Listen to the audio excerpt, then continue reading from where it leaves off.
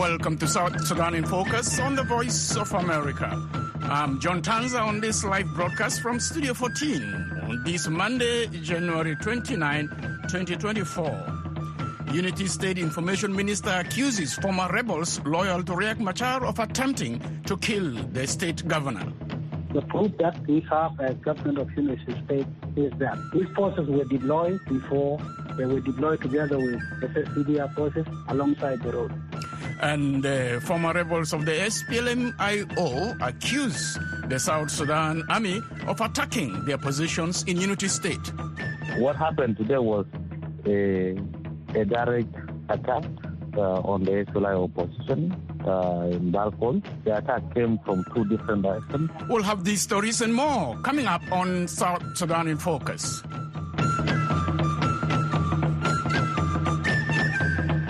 The Minister of Information in Unity State is accusing former rebels loyal to South Sudan's first Vice President Riek Machar of attacking a convoy of the governor of Unity State.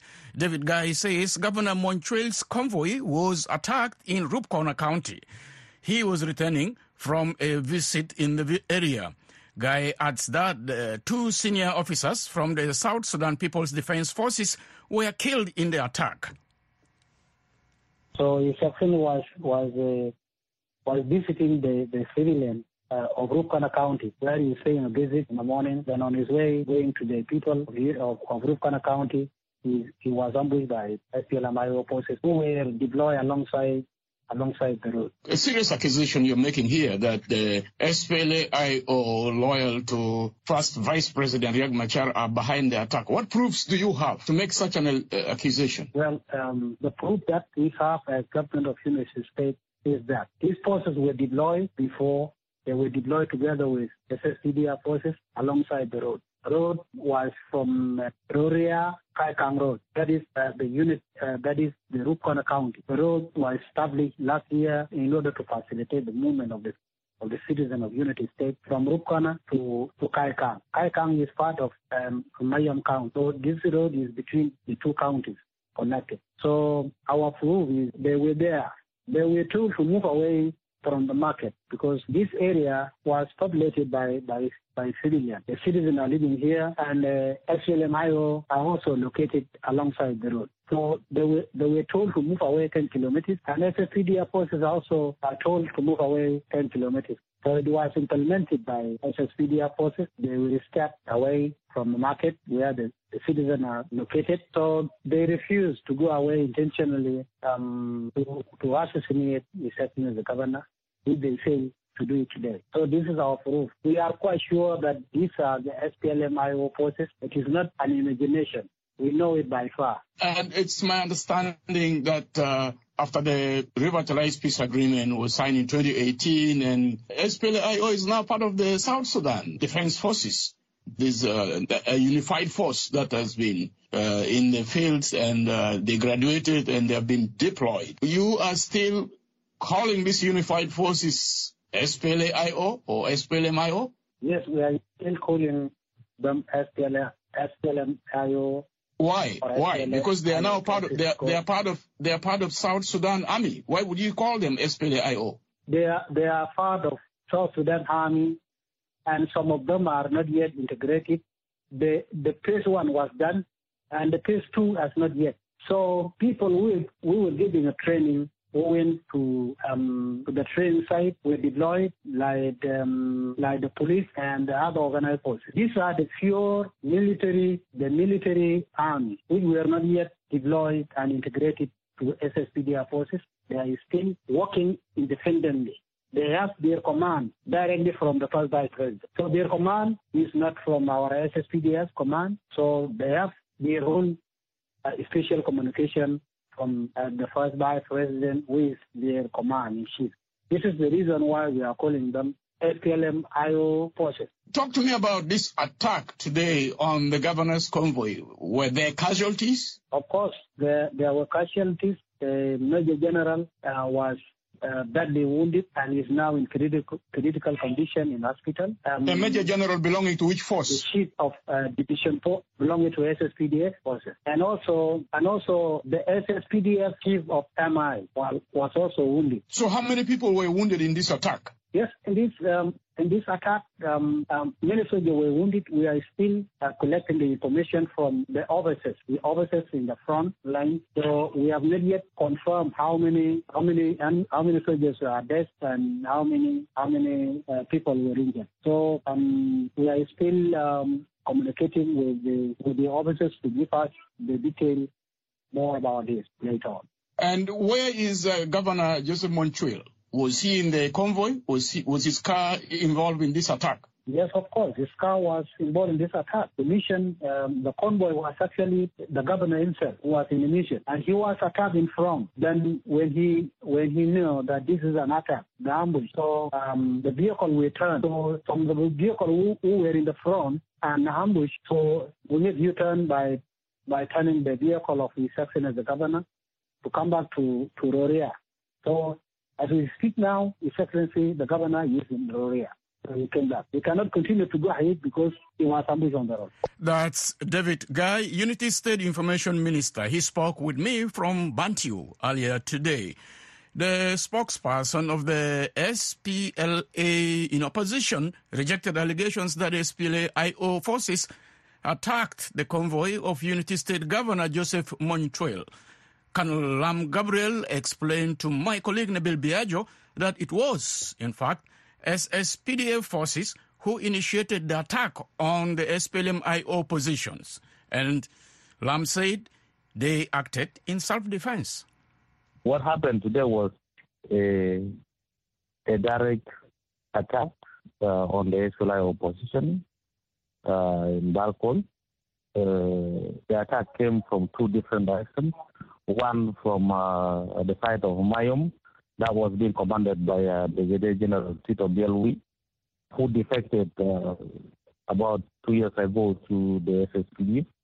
Then the second was even led by the governor and the Division 4 commander himself from the side of Kona to Abyei. So they had two different fronts by around two to defend against.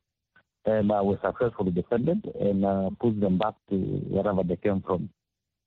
We know they are also planning to launch a second attack, which we are waiting. And whatever just happened was complete against a violation of the agreement. But we reserve the right to self-defense whenever we attack. There was no any convoy. We were not even notified that there was a convoy coming to our side. We need to make this very clear. We know we are implementing the agreement. In this agreement, we don't move forces. We are not allowed. Any party is not allowed to move forces without notification to the partner or to the monitoring mechanism like the citizen or UNMIS. And if he was supposed to be moving to our direction, and if it was a peace mission, he should be having citizen with him and even UNMIS to do with him.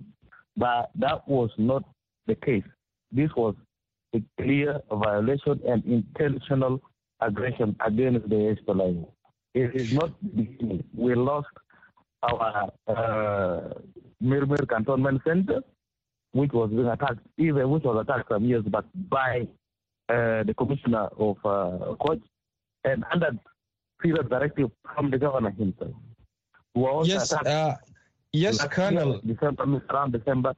Yes, we are hearing these conflicting statements. The SSPDF, they accuse you of attacking their positions.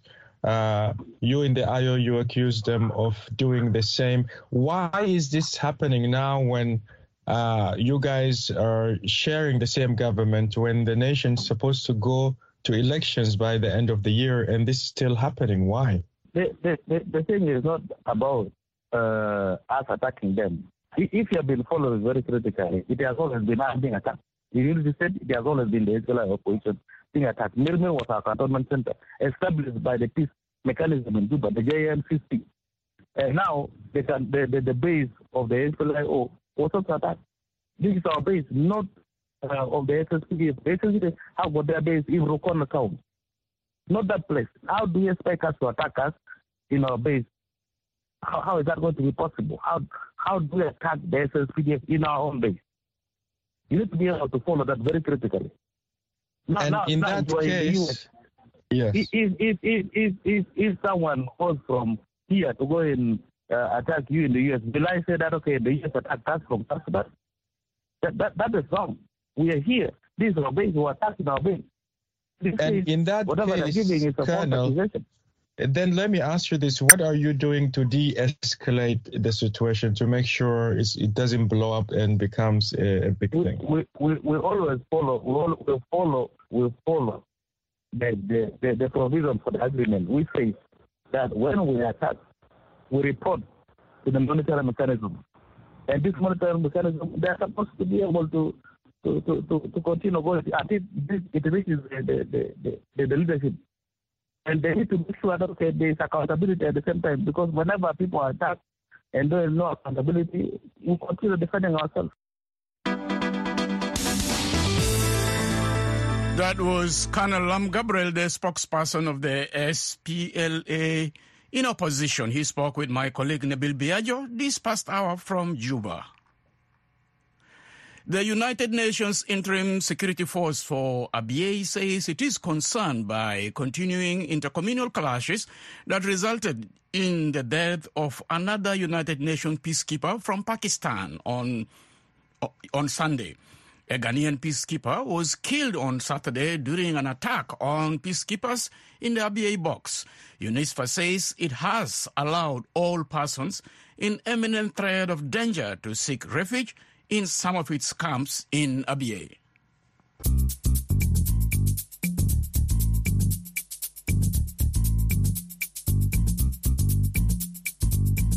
You're listening to South Sudan in Focus from the Voice of America. Coming up, the U.S. State Department puts money on the head of a former Sudanese minister. Find out why after the break.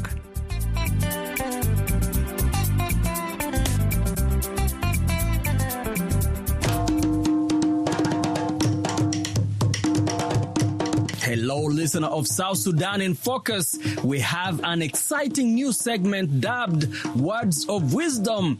We want to hear your thoughtful proverbs that echo through your community. This is another chance for you to share wisdom from your roots. All you need to do is record a proverb in a language of your choice, tell us its English translation, and what it means. Keep it brief, authentic, and represent your community. Your recorded proverb shall be sampled on South Sudan in Focus every Wednesday. Send your recording via our WhatsApp number, +1 202 630 8011. That is +1 202 630 8011.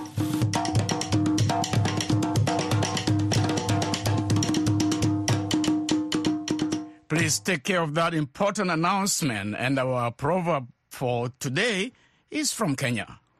My name is Esther. I'm from Kenya. This is a Kikuyu proverb. It says, Maitho mashiura, matigira giangobe inyue mai. The literal meaning of this proverb is, the eyes of a frog do not stop the cows from drinking water. The interpretation is that if you need something for your survival, do not shy away from pursuing it. The proverb encourages one to pursue beneficial goals, good deeds, good dreams, and do not allow anyone or anything to discourage you from pursuing your goals. You're listening to South Sudan in Focus from the Voice of America. South Sudan's Minister of Trade has accused some traders of smuggling expired and substandard goods into the country. William Nyon Kwol says the country is consuming some expired goods and wants to take action against traders importing expired goods into the country. Some traders in Juba insist they are selling quality-assured goods in the country and voluntarily dump expired goods. For VOA News, David Mayar reports from Juba. On Saturday, the South Sudan National Bureau of Standards destroyed 60 tons of expired goods it collected during an inspection exercise in the capital, Juba. Addressing reporters in Juba Saturday, William Anyuan-Kwol, the Minister of Trade and Industry, says people in the country are consuming expired and substandard food items. Most of the food that we eat and building materials that we have here are expired.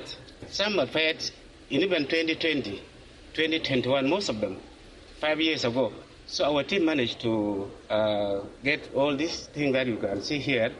And it is our surprise that our national traders, the national companies that we have, the retailers that we have, are national people. They are people from South Sudan. Because of the money, they decided to sell these substandard goods. Despite inspection teams at the main border entry point of Numili, Anyuan says rampant smuggling is to blame for the availability of substandard goods in markets across South Sudan.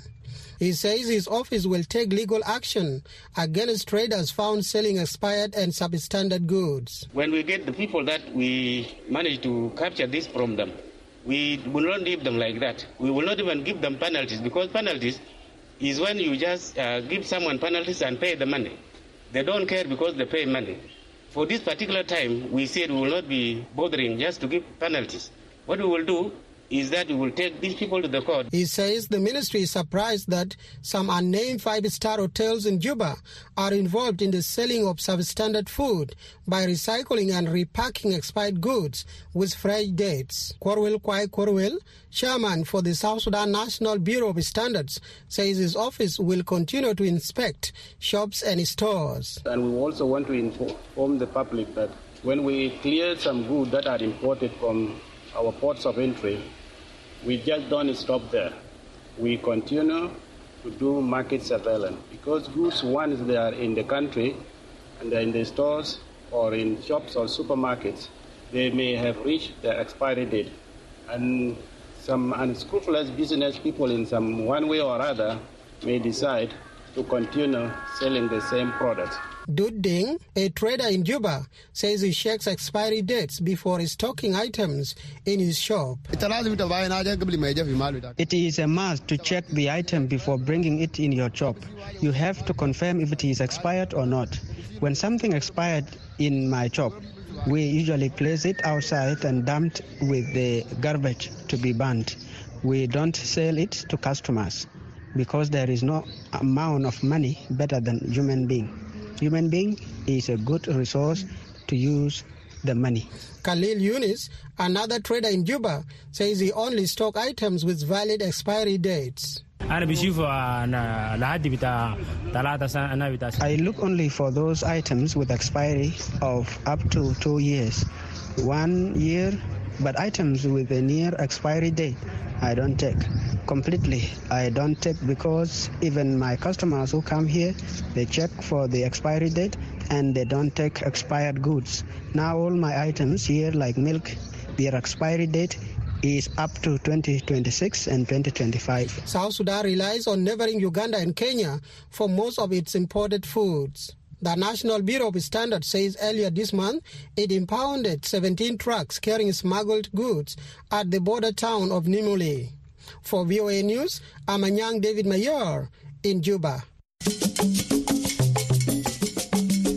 From Juba, we move to Washington, where the U.S. Department of State has designated Sudan's former Minister of State for the Interior under Omar Bashir's rule, Ahmed Mohamed Harun, under the War Crimes Rewards Program. Harun is wanted by the International Criminal Court for war crimes and crimes against humanity, allegedly committed in Darfur between 2003 and 2004. During that time, Harun stands accused of recruiting, mobilizing, funding, and arming the notorious Janjaweed militia, a prosecutor to the Rapid Support Forces, and participating in atrocities including murder, rape, torture, forceful transfer of population, persecution, and other inhumane acts. The State Department statement says it is crucial that Harun be found and that he appears before the International Criminal Court to face the charges against him.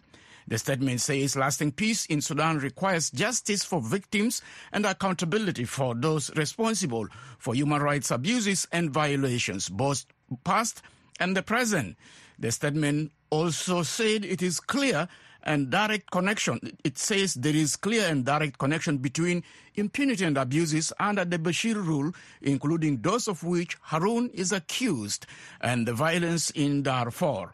The statement adds, quote, "We are seeing some of the same perpetrators victimizing some of the communities in ways that are in a reminder of the horror unleashed 20 years ago. We welcome the ICC prosecutor's announcement that he is going to investigate the ongoing violence and urge all states to cooperate with ICC in its Darfur investigation." Through the War Crimes Rewards, the State Department offers rewards of up to $5 million for information that leads to arrest, transfer, or conviction of certain foreign individuals who are wanted for war crimes, genocide, and crimes against humanity. The program is one of the State Department's foremost tools in fighting impunity for atrocity crimes around the world and supporting justice institutions, having contributed to more than 20 cases and paid out $8 million over its lifetime. The State Department is asking individuals with information about Harun's whereabouts should contact the War Crimes Rewards Program by WhatsApp or text at 202-975-5468. Sierra Leone's foreign minister says it is important for regional bloc ECOWAS to re-engage with the three countries that announced their immediate withdrawal from the group. Timothy Musa Kaba has been leading ECOWAS foreign ministers' negotiations effort with Niger. He also says it is important to find solutions to return the countries to constitutional rule. His remarks came after Niger, Mali, and Burkina Faso jointly announced their withdrawal without delay from ECOWAS, saying the bloc has become a threat to its member states. For more reaction and latest update, VOA's Peter Clody reached Kaba by phone. Frustrating, disappointing, and utter dismay. Nonetheless, hope is not lost. Niger, Burkina Faso, and Mali are very important components of the West African bloc. ECOWAS, over the period, has been mediating with these countries to bring these countries back to constitutional rule. Unfortunately, on Sunday, three countries came together and made a pronouncement that they ceased existing as members of the ECOWAS community. This is not good news. These three countries have a common characteristics. These countries are threatened by terrorist activities and internal politics. And so it is very important that ECOWAS re-engages these countries and have them to come to the table and for us to discuss as a community to advance our common aspiration as people of the West African bloc. Niger, particularly, I understand, was unhappy after a scheduled meeting for it to present its side of the argument to find a solution to their concerns, and that ECOWAS basically refused to attend the meeting, for which reason they decided, okay, enough of this, we are getting out.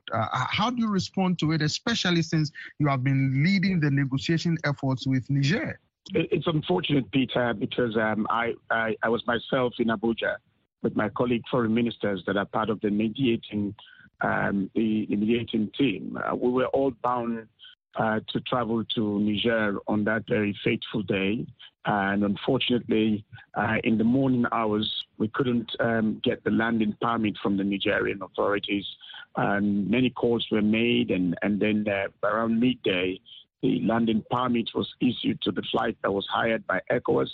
And when we were just about to board the flight to meet with our brothers in the Republic of Niger to start the negotiation, unfortunately, we learned that the aircraft that was hired by the ECOWAS Commission, had technical difficulties. And so we could not fly that evening.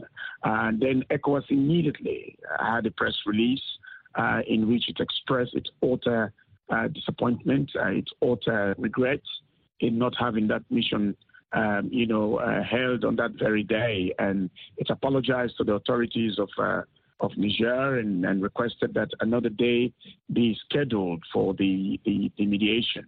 Importance of this negotiation, the greater importance of bringing back these countries to constitutional order is for the collective prosperity, collective stability, peace and security of the West African bloc.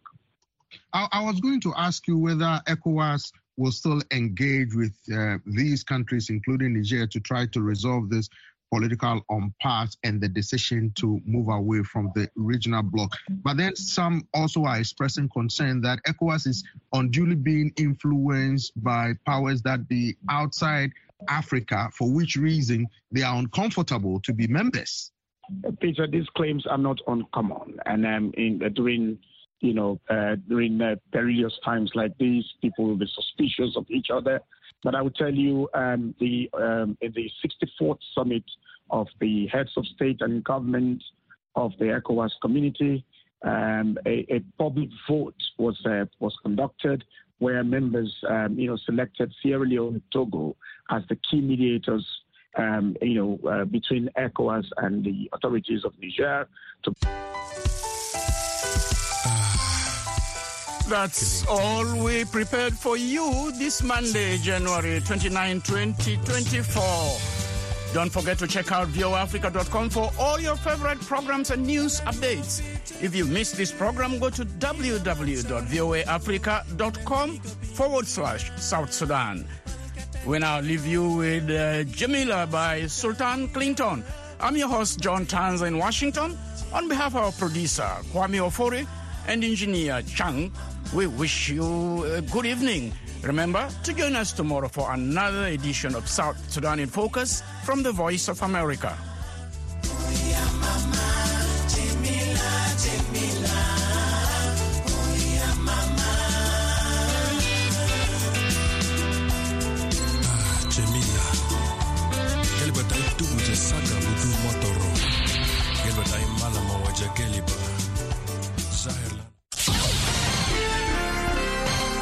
Next, an editorial reflecting the views of the United States government. On his recent trip to Africa, Secretary of State Antony Blinken spoke about food security at the Africa Rice headquarters in Côte d'Ivoire. He expressed optimism that Africa will eventually be able to feed itself. What is needed is technology to grow resilient crops and infrastructure to distribute the African harvest. These are some of the things that we're working on, said Secretary Blinken, including with the investments we're making in the Lobito corridor. The world recently faced an almost perfect storm of crises, including the COVID pandemic and the Russian invasion of Ukraine, which have had a devastating impact on food security, especially in Africa, said Secretary Blinken. And of course, when you've got that kind of crisis, you want to jump in and do everything you possibly can on an emergency basis to help people. And that's exactly what the United States did, providing billions of dollars in additional assistance to countries in need. We're by far the number one donor to the World Food Program. But what Africans really want is to be able to feed themselves. USAID's Feed the Future is a long-standing program that has made a huge difference. But the U.S. has introduced a new initiative called a Vision for Adapted Soil and Crops, or VAX. Adapting current crops to be more resilient is part of the program, said Secretary Blinken. Along with rice, there are other traditional crops in Africa that are remarkably nutritious. In other words, they don't just bring a caloric benefit, they bring real nutrition with them, as you're doing with the rice, that can be adapted to be climate resilient so that they can stand up to the extreme events and weather patterns that are afflicting crops around the world. And that will appeal to people here in Africa. If you put that together with the other half of VAX, which provides the technology to map the soil quality of a field, you can raise productive capacity throughout Africa in ways that we haven't seen before, and that can bring Africa to the point not only of self-sufficiency, but of feeding others, said Secretary Blinken. All of these innovations help answer one of the most profound needs that we have, said Secretary Blinken. Because as President Biden said, if you can't feed your child, nothing else really matters. That was an editorial reflecting the views of the United States government.